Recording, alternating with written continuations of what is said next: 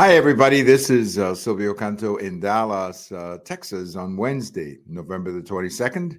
And welcome to our commentary. Well, to say the least, we were going to say a couple of things about Thanksgiving today, so I don't want to spoil your Thanksgiving, but we have to tell you about this, apparently a terror attack on the U.S.-Canada border over by Niagara Falls, and what appears to be exactly that, a terror attack. We don't know too many details. There is an automobile involved. 2 people are dead.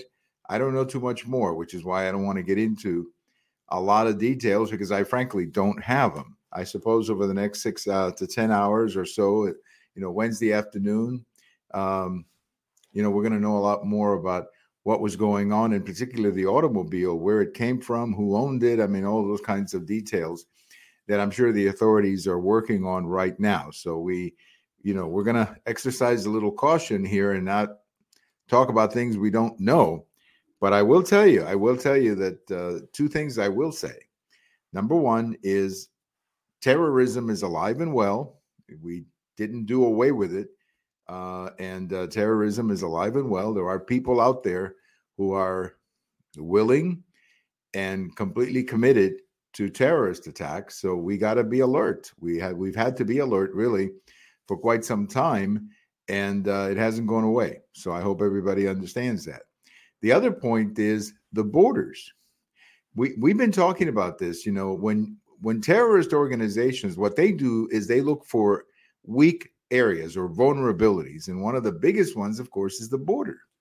And this administration has not taken the border very seriously, whether it's the northern border, whether it's the southern border. We've been hearing stuff about the Canadian border for some time. This is not brand new. So I just hope that the Biden administration wakes up from whatever fantasy they've been living under for the last few years regarding terrorism and regarding border security, and begins to take the border very seriously as a potential avenue for terrorism. And I'm not even going to mention all the chaos that the southern border has brought about. But definitely from a terrorism standpoint, the borders are very important. And this administration better get its act together and start treating the borders as potential terrorism situations. So that's all I will say for now. And I'm sure there'll be a lot more details in the news and everything else that you follow over the next 12 to 24 hours. Well, this is Thanksgiving. As I said at the beginning, what a way to spoil Thanksgiving with a terror attack. But nevertheless, it is Thanksgiving. And you're probably going to get together with your families, and so will we. And I hope that everybody has a good Thanksgiving. I always like to share this little story about Thanksgiving in case you're watching me for the first time. But as you know, I came to the United States when I was a kid from Cuba, and we didn't know anything about Thanksgiving when we came here. Thanksgiving was one of those holidays we didn't know anything about. So we came to the United States, and within a couple of months, we were into Thanksgiving. And I remember walking around the school, I would see these posters of turkeys and pilgrims, and I had no idea. I had no idea what it was, had no idea what the celebration was all about.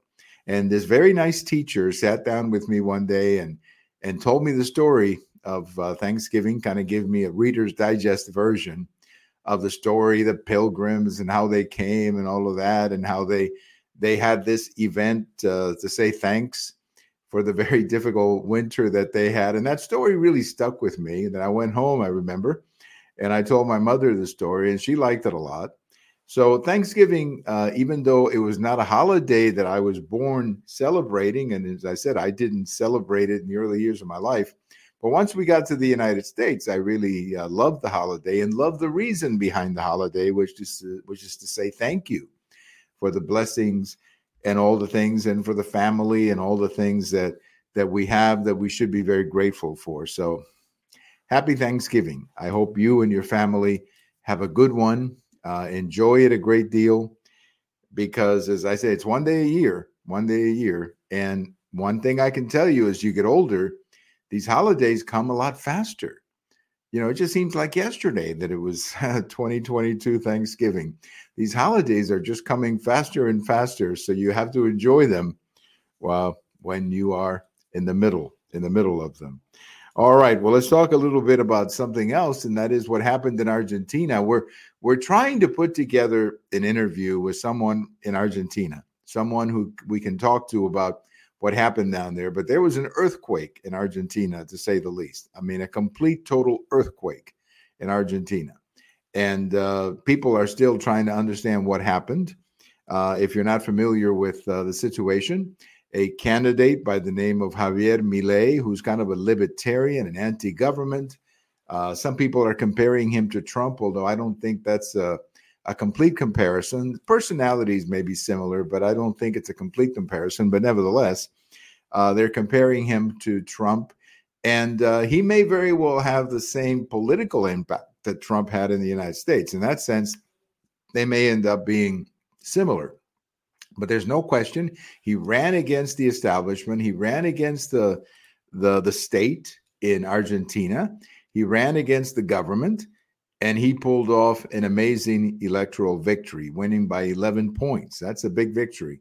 I don't care what country you're in. When you win by 11 points in a two-way race, that's a huge victory, a landslide, really, as they like to say. Now, the situation in Argentina, the economic situation is really the problem down there. They have very serious inflation.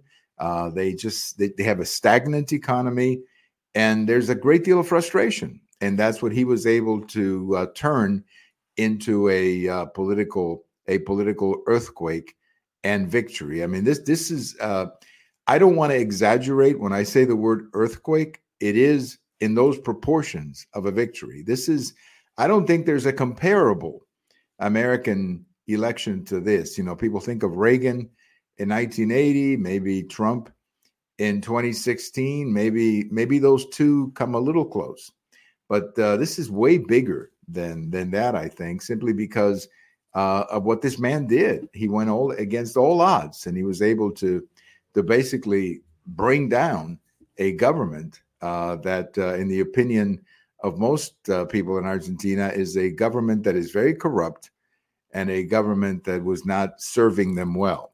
Now, he faces a lot of challenges now. The biggest one that he faces, of course, is the expectations. Now, the good news for him is that he won by 11 points, which means that, and I was listening to a radio interview from Buenos Aires, some people who were being, man on the street type interviews. And I was pleased to see that most of the people they were talking to were basically saying that they're going to give this man time. They understand it's complicated. They understand the problems are difficult.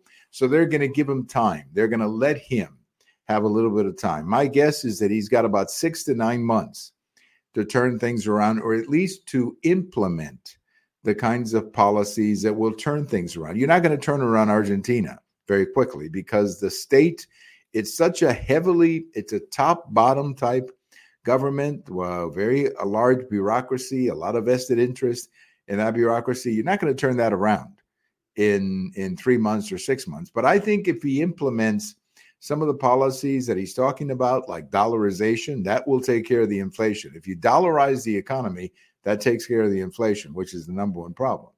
And then if you deregulate some of the economy, inviting more investment and letting the people make more decisions, letting them keep more of their own money, if you can do that, then I think he will be a very successful president. Maybe he can do for Argentina what Pinochet did for Chile back in the 1970s. If you remember your history, Pinochet took over Chile in the early 1970s, and he turned that economy around. And Chile today is, the envy, the best economy really in Latin America, to say the least. So we hope he does. I like to see this guy succeed. I really do, because I think he could become a role model for some of the other countries in Latin America. So I'm hoping he succeeds. I've got all my candles on, as they say, hoping that he will succeed. And he's got the right personality. I'll give him that. He's got a right personality. He's a persistent guy. He knows how to debate you. So he's got a lot of things going for him, but he's got a very difficult task, to say the least. But we wish him well. We really do. Well, we leave you today on this day in history. Of course, it was 60 years ago today that President Kennedy was killed right here in Dallas. an amazing moment. I was a little boy in Cuba when I heard about this. Just a very traumatic moment for the country, to say the least. To see the president assassinated like that in the streets of Dallas. Now, for the next 60 years, there have been all kinds of explanations as to what happened, and I'm sure all of you have your own ideas. But let me tell you that after looking at so many different things over the years, I basically went back to the conclusion, the original explanation, that is that Lee Harvey Oswald was the killer, that he did it by himself, and that's what I've come to believe. And I don't really know too much more about it other than that. I have not really gotten into all of these different theories. I just don't find them very interesting. I accept the explanation and move on to other issues, of course, that are more current and more relevant to our times. But it was 60 years ago today, incredibly, 60 years ago today, that President John Kennedy was killed right here in Dallas. And then, of course, Vice President Johnson became president. And if you ever have a chance to go back and look at some of those videos, the videos of the moment when Johnson becomes president, when he's inaugurated, the funeral, I mean, they're all very interesting, even though it's 60 years ago. Thank you for listening. Happy Thanksgiving to you and your family. And we will talk to you later. This is Silvio Canto in Dallas.